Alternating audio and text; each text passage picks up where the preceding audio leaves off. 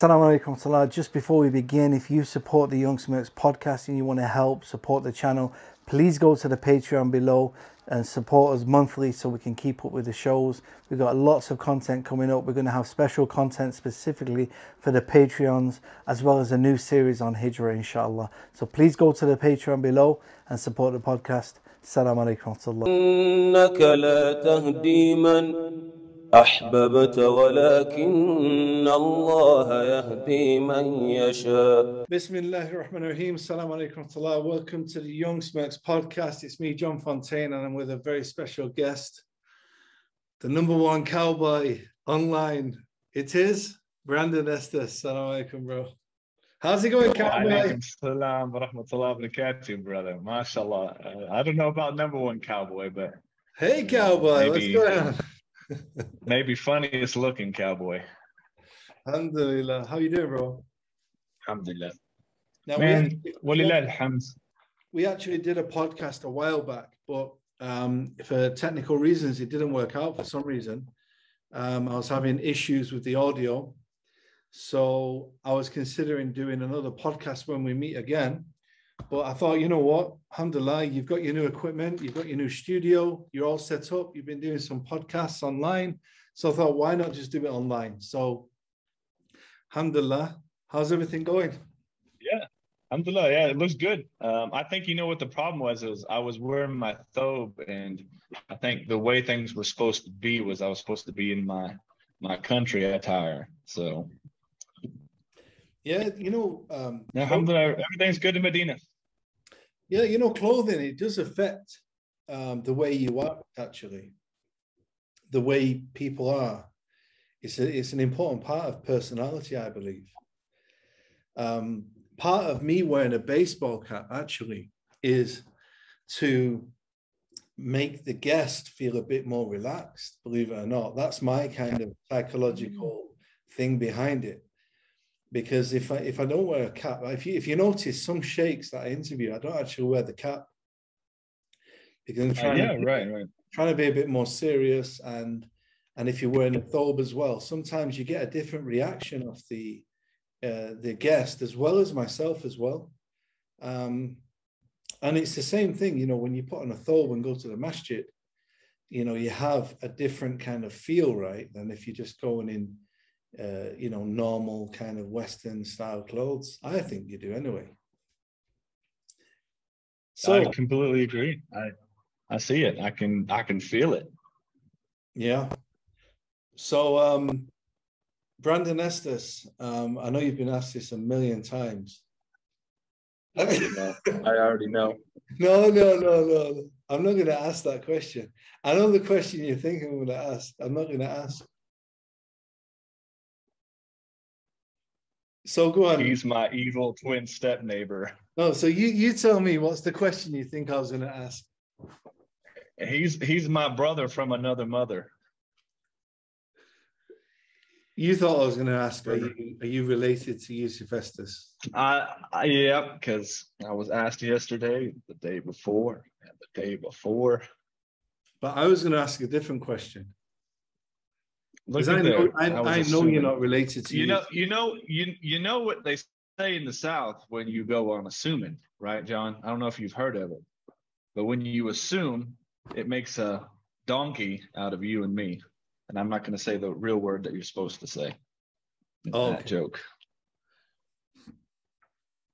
So what I was going to ask is, do you know the origins of the name Estes?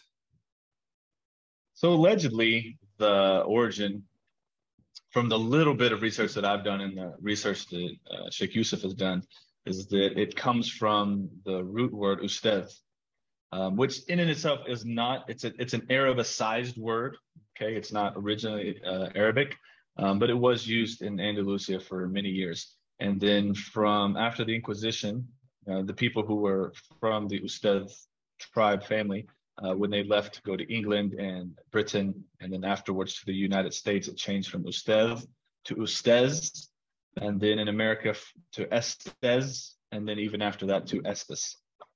And now you're an Ustaz. Yeah, so I'll teach you. I'll teach you how to cook some good barbecue. I'm a steak ustaz. MashaAllah. So the first time I came across one of your videos, you was giving the adhan as a cowboy in the States. I think you was actually with UC Festus at the time. And this video went viral, you know, seeing this white boy from down south calling the adhan. You know, it was a bit shocking. I remember that day too. It was Masjid al-Salam in Arlington. And we had a big program going. We were going to go meet some people afterwards to talk about a studio project that we wanted to do in Dallas. And Yusuf, I had just gotten off work that day. I just got off work, and Yusuf was like, you know what, Brandon? Why don't you make the adhan for Maghrib time, and let's just film it, and let's put it on my YouTube channel. I was like, okay, let's talk about Allah. So I'm going to go make the adhan. And there wasn't really anybody there. It was pretty much empty. And so I didn't think anything of it. I was just like, oh, this is, cool. I'm going to make the adhan, get the attention and reward for that. And then in 1 week, Sheikh Yusuf goes back to look at his video logs, and, I'm looking at it as well. And, 1.4 million views. It's like, and so much so that my non-Muslim family somehow was shown it by somebody. And my sister, my parents didn't say anything because I don't think they wanted to recognize it. But my sister was like, "Oh my gosh, brother, you're famous," So. Alhamdulillah. Alhamdulillah. You're currently studying in Medina, so I wanted to kind of get a bit of insight into your experience in Medina. But how did you accept Islam? How did you find Islam? And what's your kind of background, where you're from? And, I know you're a Christian, but what type of church were you in? So, man, I was raised Methodist, and Methodist is a denomination from the Protestant and closer to Lutheran denominations, because from the Protestants, you have the main branch off that started from what you call Catholicism, which they were the protesters. Came Protestant, and then the actual name Protestant, the capital P, and then you had Lutheran, and from the Methodist, and so on and so forth. So I was raised Methodist, but as time went on, we went through many churches. We tried out many different churches. My parents hated Baptists because I guess they weren't as fun, or at least they did do all the stuff. But if you're a Baptist, you're not supposed to drink. But all the Baptists we knew, they would still sneak beers and stuff. And so I forget, we used to have a name for them. But I just, after high school, I decided, I'm going to start seeking the truth, because I had gotten in trouble with a few things. And I just decided, I'm going to put my nose to the grindstone, because I was going to Texas A&M University. And I'm going to kind of see what the truth is, which version of Christianity is the right one. So for me, that was my first seeking. After that, it was several years later that I went through the Bible again after getting in more trouble with the law. And I decided that, just come to myself, no dawah, not meeting any Muslims, nothing. I decided, what? Jesus is not God. When I was reading it, especially reading things like Hosea 11:9, where it says, where I will not devastate and come against Ephraim again. For I am God and not a man. Because a lot of people want to quote Numbers 23:19, and that also did it for me as well. But people would say, oh, this means that God is not a man, that he should lie. Well, Jesus didn't lie, so therefore he still can be the Son of Man and God. Okay, and not God, and so on and so forth. They played the gymnastics with it. So when I saw Hosea 11:9, it just says God is not a man, period. So that was one of the main things that did it for me. And so for 4 years, I went on just being a monotheistic Christian, all on my own, right? And so I was no longer using the rose-colored glasses of Trinitarianism to read into the Bible when I would read it. So whenever I would read things like the Father and I are one, whoever has seen me has seen the Father, I was now, because I'd step back from an objective standpoint, I saw these things as metaphorical, like, oh, if you've seen Jesus, then you've seen the will of the Father. You see what I'm saying? So that's kind of how I was moving and progressing forward. And it wasn't until one day when I, was going through a lot, that, I did this story with Eddie. May Allah, be pleased with him and bless him. But I was, going through a really rough day one day, and I opened up my Bible, and I immediately opened to the page where Jesus prostrated in the garden. And I remembered what my pastor Randy said, and he said a couple weeks before, we don't, and this is out of nowhere. He said, we don't put our heads on the ground like them Muslims. So we have honor. So don't humiliate yourself. It would be one thing if you said don't humble yourself. He said don't humiliate yourself and put your head on the ground like the Muslims. We get on our knees and we ask for God like this. And I remembered that when I read this verse, and it never struck me before. I never really paid attention to it. But I read this verse and I was like, SubhanAllah, Jesus did this. And I claim to follow Jesus. I don't worship him. So I said, you know what? I'm going to do what Jesus did and then disobey the preacher, right? I don't care what he says. And I put my head on the ground. Long story short, I asked for guidance. God guided me. I saw some things, you can watch the other videos to get the whole story. But I picked up a Quran. I said, if this is true, I'm going to go find out for myself. I'm not just going to take it, because the dream, I could tell that I felt like it was true. But at the end of the day, we don't base our salvation on dreams, because a Christian, I knew this at the same time. I knew Christians who had said, I've seen Jesus, I see the Holy Spirit. And now, therefore, I'm reborn. And I'm, even they get stronger in their shirk, in their Trinitarianism. And so I said, okay, if this is true, the evidence is going to back it up. So I had a Quran on my shelf, because I had a lot of books on my wall in my house. I took off the Quran. I was like, I'm going to start reading this. I'd read all these other books. Let's do the Quran. As soon as I opened to that first page, John, wallahi, I started crying tears like I never cried before. And I couldn't stop crying. And I kept going page after page. I'd open up to another section. And I was just so flooded with these emotions of, oh my God, I can't believe nobody has ever shown me this before. I'm so angry. How could the church have hidden this from us? How come, they taught everything just made sense. I was like, this is so simple. Worship one God, believe in all the prophets. There's paradise, hellfire. You choose where you want to go.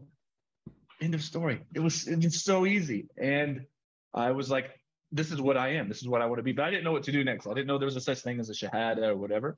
And that came a week later after asking a few people, kind of digging on, watching some videos. And Miskeen, mashallah, may Allah bless them, though. The brothers who I talked to about this, they're like, yes, you have to give shahada in the masjid on Friday. And I even drove all the way to Houston that Wednesday to go meet them. May Allah bless them. I'm sure they were overwhelmed, because I was like saying a lot of things, and I'm sure as a new Muslim, like everything was.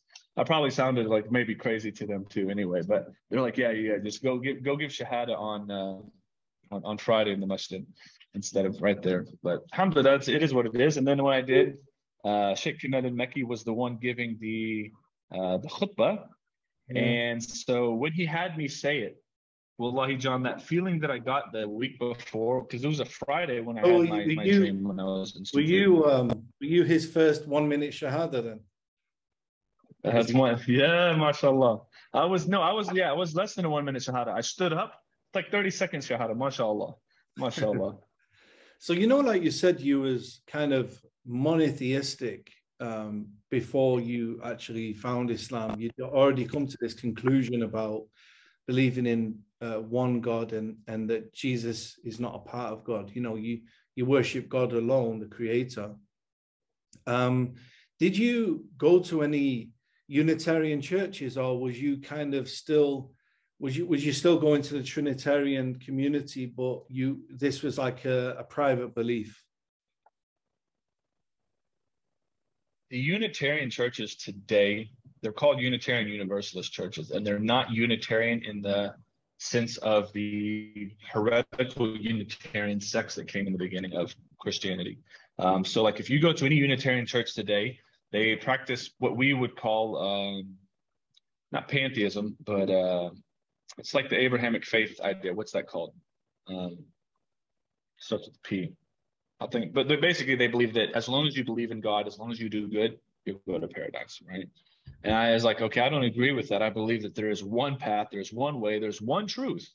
And so I would just still go to church though. One, because it was easy. And two, even though I was a Unitarian, like I committed, I worked on the weekdays. I would go and party on the weekend. And then Sunday came around, I'd feel really guilty about my sins. So I had to go somewhere. So the only thing I knew that was in my area was the church. And so I watched The Passion of the Christ, which was done by Mel Gibson. That whole movie was done in Aramaic.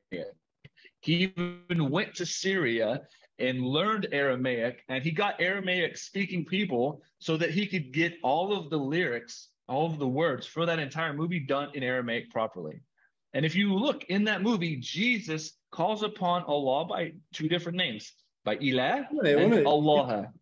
Right? That movie is that you're saying, is that movie done in Aramaic? I didn't know that. I've not seen it. Yes. It's not done in English. No, it's subtitled. The whole movie is subtitled. Subhanallah. They're really trying to bring some type of authenticity to the story, right? Wow. Mel Gibson, he's hardcore Christian, mashallah. Well, not mashallah, but he's hardcore Christian.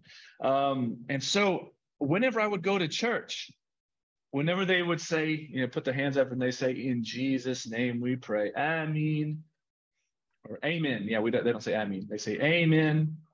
I would, under my breath, I would say, in Allah's name, Amen. I wouldn't call upon Jesus anymore. As a Christian, like I would still go to church, but I was like, if I call upon Jesus, this is like the biggest of sins. Like subhanallah. Like this is ajib. Now that I think back about it, like I'm just getting some of these memories now, mashallah. So and the reason why I said it under my breath was because in Christianity, if you go to the pastor, you say, hey, look, I want to become an atheist. He'll invite you over for dinner and he'll say, hey, come on, let's talk about it. And, tell me all about it. And they'll try to help you out. They'll do the best that they can. However, if you go to the pastor and you say, look, I'm still a Christian. I love Jesus, but I don't believe in the Trinity. They don't speak to you. You're out the door. Wow. Like you have nothing to do with us. This is the greatest sin that you could do. It's worse than being an atheist, at least the way they treat it. And so I kept it to myself. I was like, no one's going to accept it as it is. And I recognized it. And so I kept it to myself. I was a closet Unitarian for 4 years until Allah guided me that day, January 17th, 2014. SubhanAllah, that's amazing. It's but so one thing I always ask converts who were Christian before. So you did actually believe in the Trinity previously. You had that belief. So the only thing that I can think of where I might have confirmed it was in confirmation. So we had Methodist and Catholics are the only two sects, I believe, that do this thing called confirmation, where when you're 12 years old, you get a spiritual advisor, which as Muslims, this is something we should do. We need to have mentorship programs and stuff for the youth, but not necessarily confirmation, but something like this, at least good ideas for youth programs. But you have to get a spiritual advisor. You go 6 months where you do all kinds of programs, talk to your spiritual advisor, and you basically confirm yourself in your belief.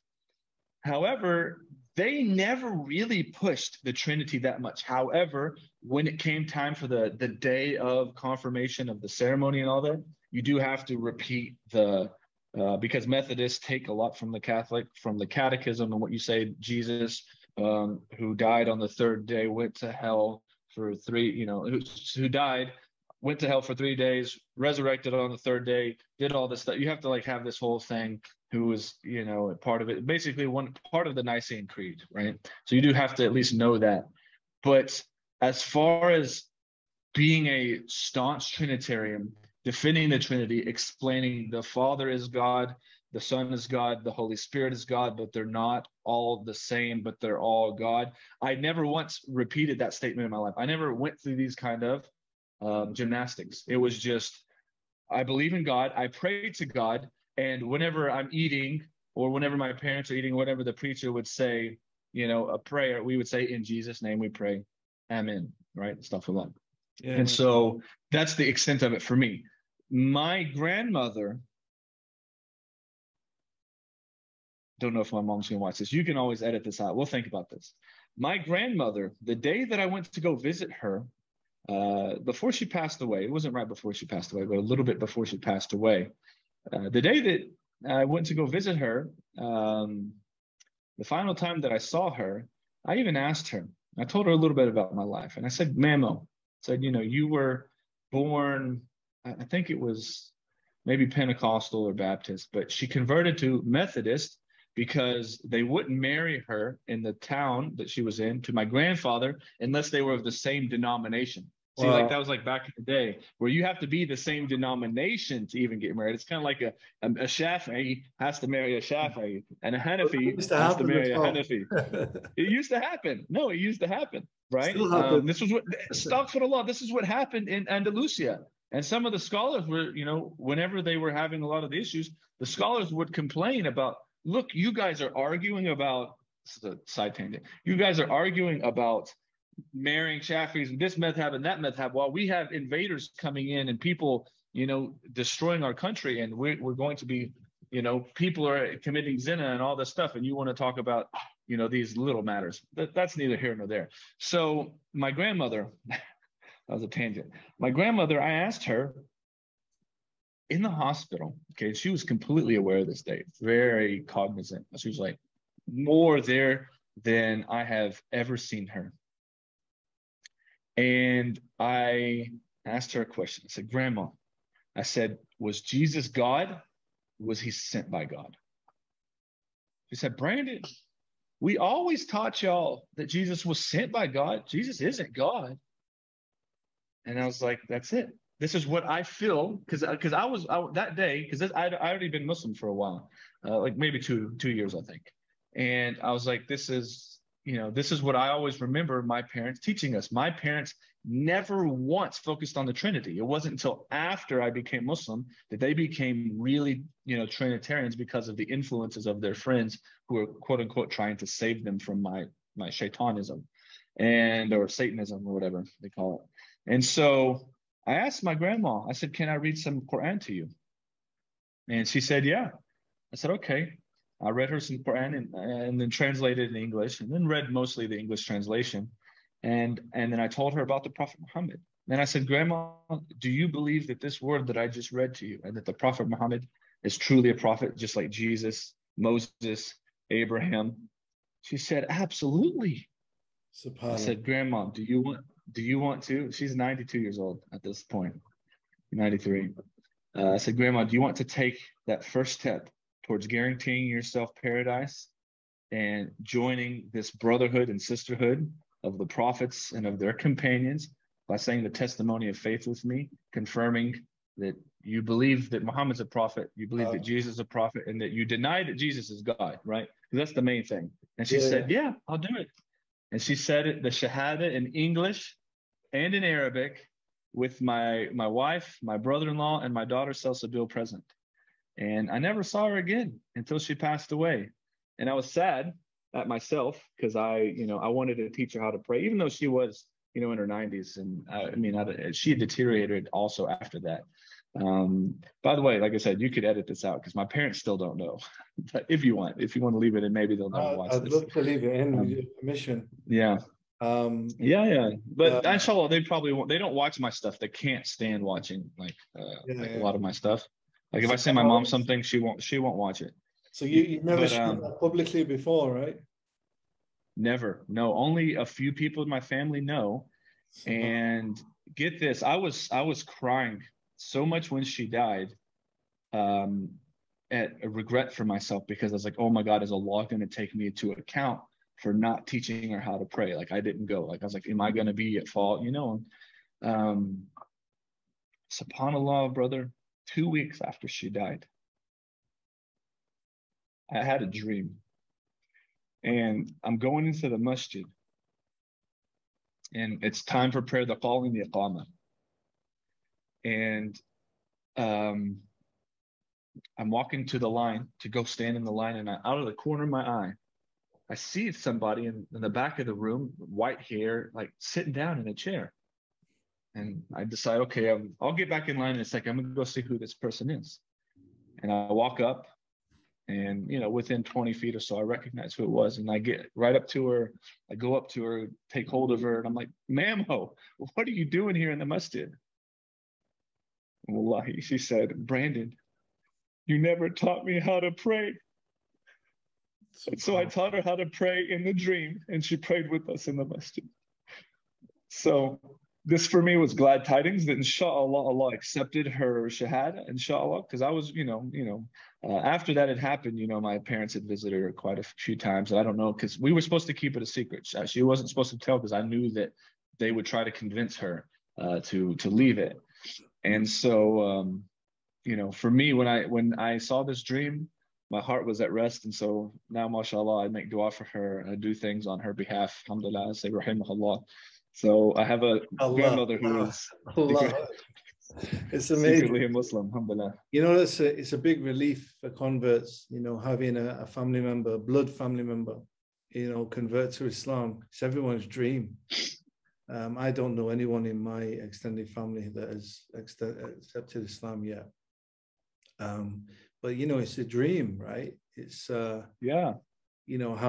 having someone from your own lineage find the truth as well, and be able to understand what you found in the religion, and actually understand that you're not some crazy brainwashed guy who's following some foreign religion. Just having that kind of family member who's also recognized the truth. It's everyone's dream, but that's amazing, subhanAllah. And to have the dream as well really just adds to it. You have to thank Allah for them dreams. And it reminds me of the Prophet sallallahu alaihi wasallam. Waraka bin Nawfal, he was from the followers of Isa alayhi salam, and he used to write the Injil in his lifetime. And the story when the Prophet, peace be upon him, after he received the revelation from Jibreel, Khadija took the Prophet to Waraka, and Waraka recognized, okay, this is a prophet. He recognized that this is the same angel that brought the revelation to Moses and Jesus. But then he passed away. And so there was this question on, was he accepted or not? Was he a Muslim or not? And the Prophet sallallahu alaihi wasallam had a dream about him. And he had a dream, there was two dreams actually about two separate people who passed away before the Prophet sallallahu alaihi wasallam was technically, a Rasul.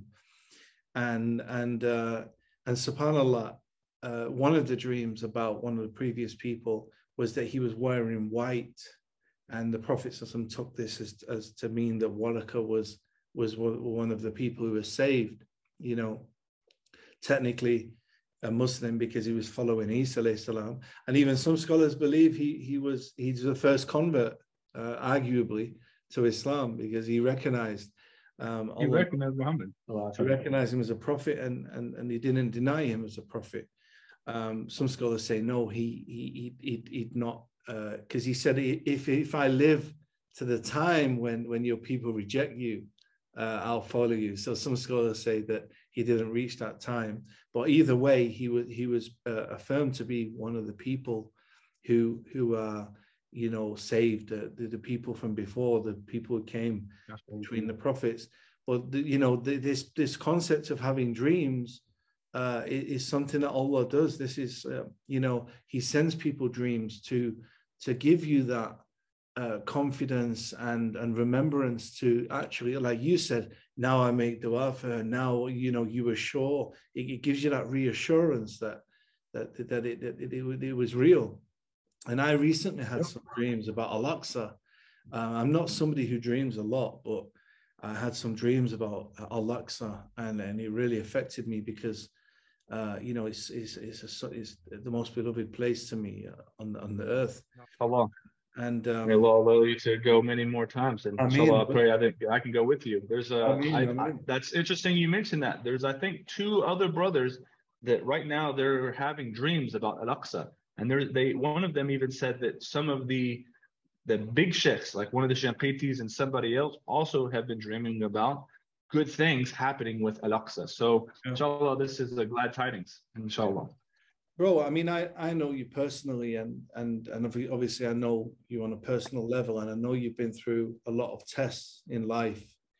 And I was wondering if you wanted to share some of that with us today, because you know, it's an important topic, and I feel that even in the Muslim community, people are affected by similar things.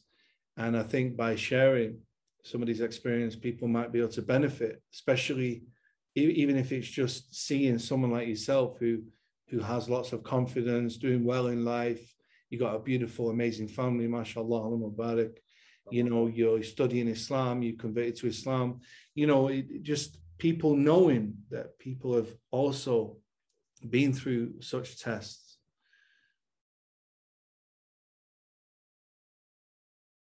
So the probably one of the biggest tests that I've been through in my life, and it took me a while. I think it took me, I was 12 when it happened, 8 or 9 years for me to, no, excuse me, I told them in 2010, and this happened in 1998. It took me 12 years to tell anybody about it.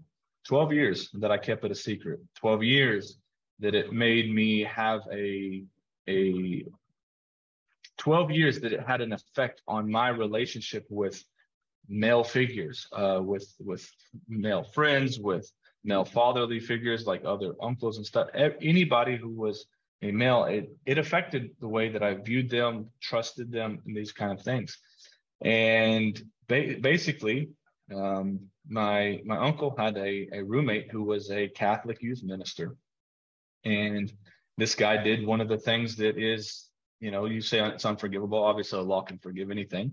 But I was molested as a 4th grader, as a young child, on multiple occasions.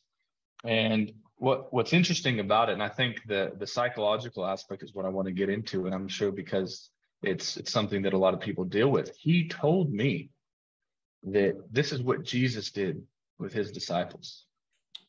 He told me that this is what you're going to do when you get older with your own children, with, you know, other children that you choose. He said, this is a part of life. This is a right. And he said, but we got to keep it a secret. You know, it's you do it and then you keep it a secret. And then the people, it keeps going. Basically, like, this is a chain of transmission, if you will, from Jesus all the way till now. And whenever this was happening, something didn't feel right about it. I mean, to the point where even as a 4th grader, I just had to start, like, I started acting weird around him. I started, like, not wanting to, and I just was like, this is wrong, you know, because he would do it, you know, when I was asleep. And he would do this when I was asleep, and I would wake up to him doing stuff to me. And he was actually a very big and strong, like, he was a very buff type of guy, which is straight. Like, you see him at the gym, you'd never expect him to be a pedophile. And so he, you know, I would wake up and I'm like, okay, I can't do anything. I can't stop him. You know, I don't know what to do. And he, you know, it's really weird. You know, it's disgusting. It's gross. But alhamdulillah, you know, when I got older, when I got into college, you know, I went through the test of telling my parents. And I told my uncle, and they're like, oh my God, we knew something happened. We knew it, blah, blah, blah. You should have told us earlier. You know, we would have done this and this and this to him. And you know, he most likely he's done it to a lot of other children. And that's the thing, is that, you know, people who do this, they don't usually just stop with one. And so this was something that, it took me a lot of years to find healing for, but I found healing through Allah subhanahu wa ta'ala, through God and trusting in him. And for Islam, once I became a Unitarian Christian, as we were mentioning earlier, that was really whenever I started finding the healing I needed. And to just put this out there in case, my parents do watch this or anyone else sees this, I never converted.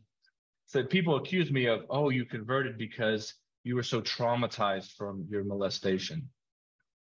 Me converting to Islam has nothing to do with it. If I was a Muslim and I was molested by a Muslim, wa'udhu billah, I would choose Islam because Islam is the truth, not because of the adherence to it. I didn't choose Christianity after he did it and continue as a Christian because I didn't have anywhere else to go. And so whenever I found the truth, I left, not because of him, because of other things. And I invite him. Look, if you want forgiveness, I'll forgive you. I'll just say his first name. I'll forgive you, Mike.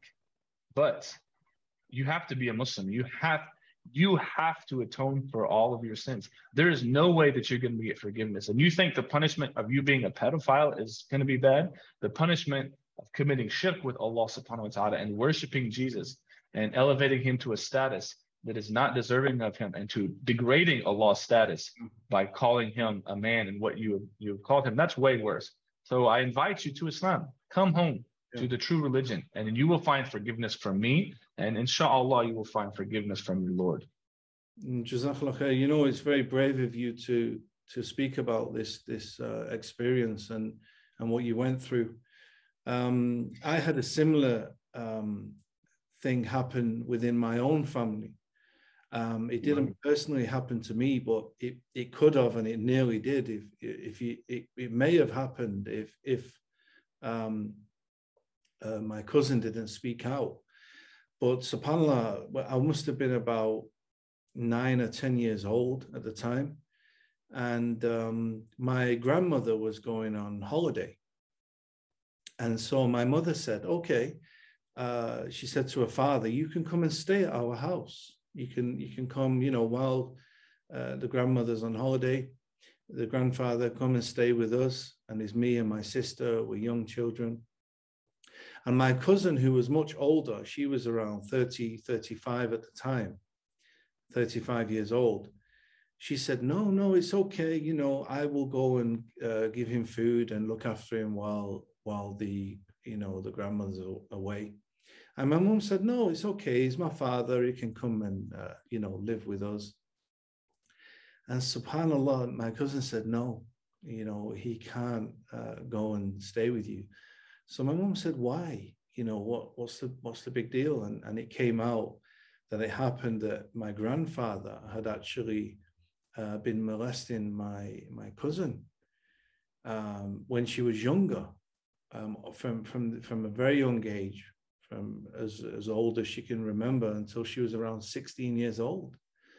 And if it wasn't for my cousin being brave and speaking out, who knows? Maybe me and my sister may have been, molested. We were always educated from a very young age by my parents to speak out if anything like this was to happen. But the fact is, you never know. If children, they get so scared and they get brainwashed manipulated by these people, that you never know. Could it have happened in the first place? Would it have happened? But even if it would have, how would us as young children have reacted? And subhanAllah, it's really sad, because we have a very big family. On my father's side, he's one of 8.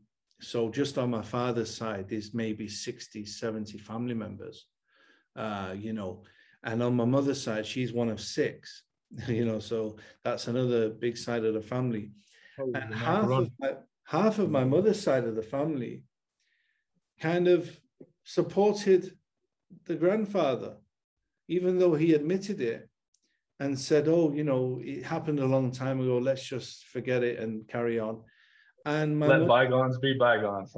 Yeah, and my mother said no. At the end of the day, she wanted justice, not just for for him, to have his justice in this life, but also for her niece, who's my cousin, you know, and my mother and my niece and the auntie, you know, they took him to court, and he ended up being the most oldest prisoner in the UK. He went to prison.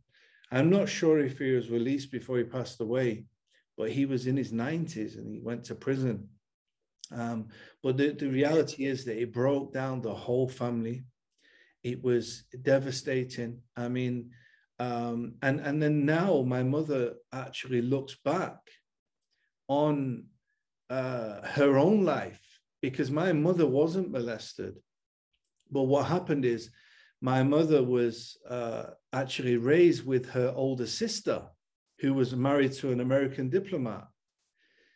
And it's interesting because when my mother got to a certain age, her eldest sister took her from her mother and father and said, I'll raise her. But she raised her in a very harsh way.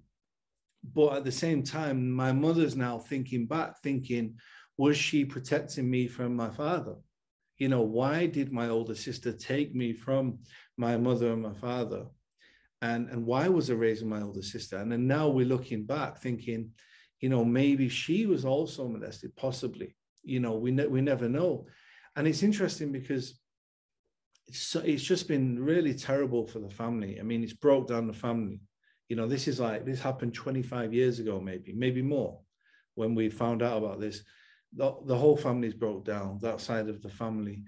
We found out only a month ago that my mother's brother committed suicide because of this.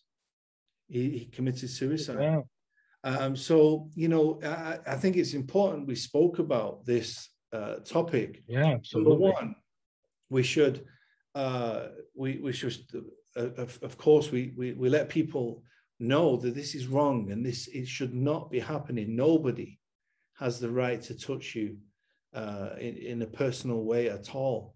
And if there's any young ones who are listening, you should you know, speak to your family members, the ones you can trust, the ones who and you know, who can get you help and protect you from these things.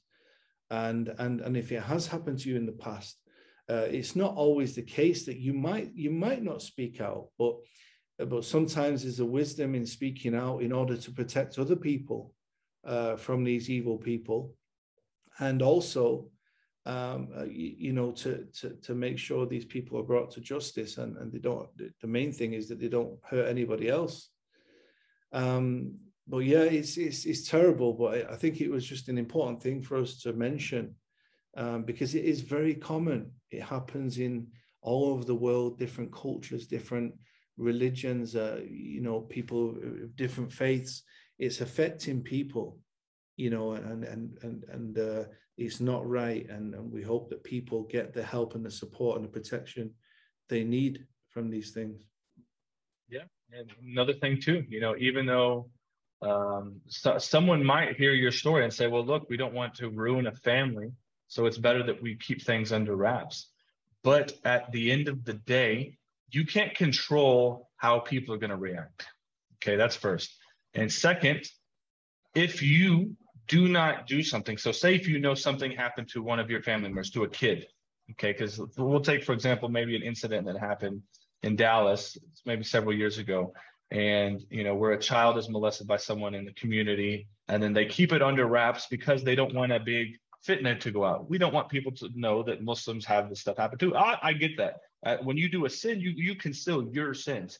However, you don't have to blast it out. However, when it comes to this issue, and you live in the West or you live in the Muslim world, you need to tell the authorities. If you're a child in something, you need to take this, because if you don't, and you know your child or one of your, you know, your nephews or someone like that did have this happen to them, and you do nothing about it, they're going not only to resent you, but you're going to be accountable to Allah subhanahu wa ta'ala on the day of judgment for not helping to get justice for that kid. They'll get justice eventually on the day of judgment, but you will be held to account by Allah subhanahu wa ta'ala for what happened, right? And at the end of the day, this falls under ta'ziyah, which is like the judge has his own choice on the ruling. So if you're in the Muslim world, the judge decides what happens to the perpetrator and what compensation to give to the victim.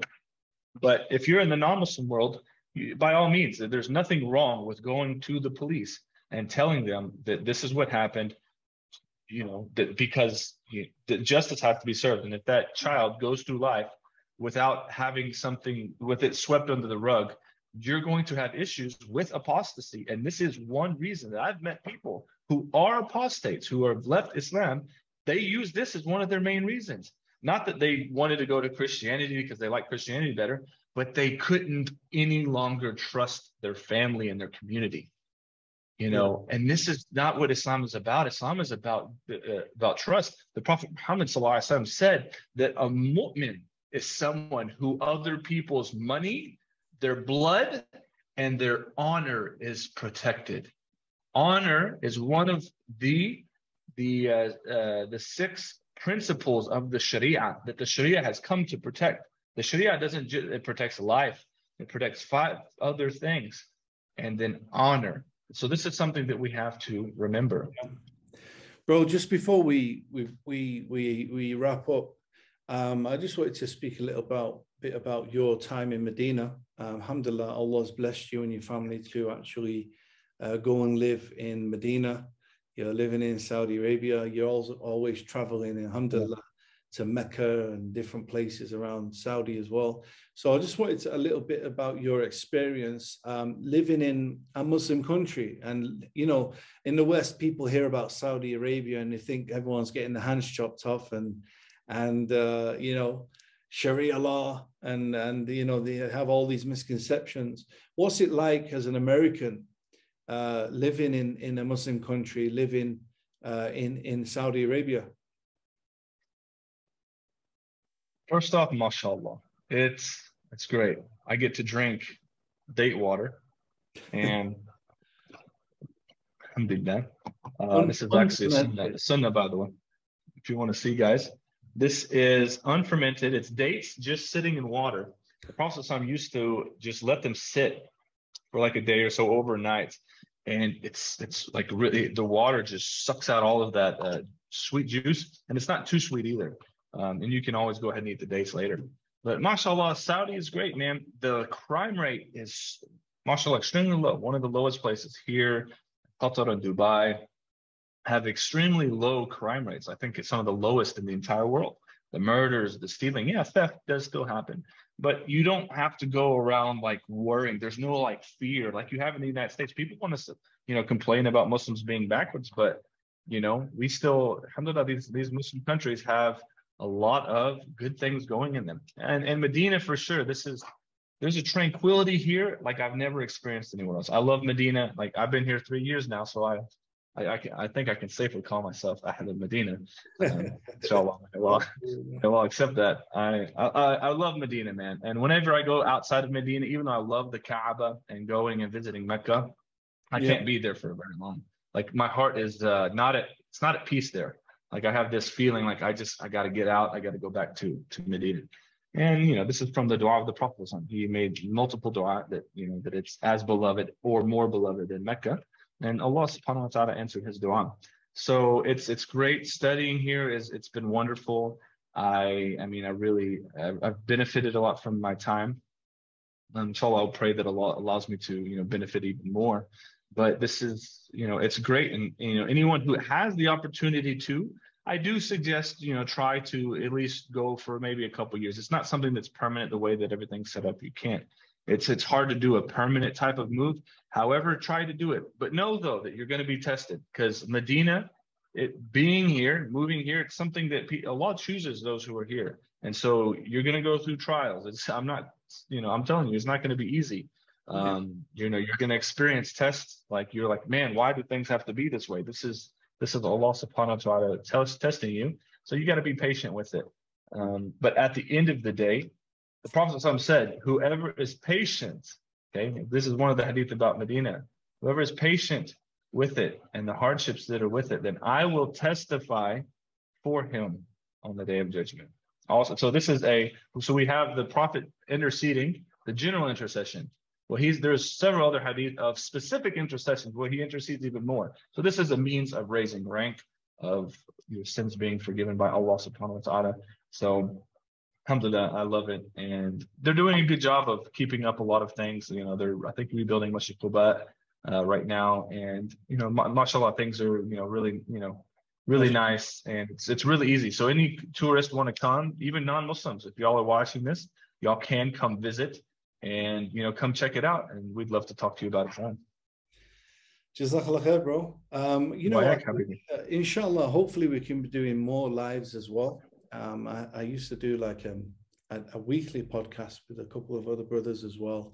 So maybe we can start that up, more of a live podcast where we can have a bit more interaction. And I know you're doing a bit more on your channel as well. So inshallah, we'll see more of you online. Inshallah, bro. And yeah, Jazakallah khair, bro. I think we've got some nice little points of conversation. And it's a pleasure to have you on. All right, you as well, Habibi. إنك لا تهدي من أحببت ولكن الله يهدي من يشاء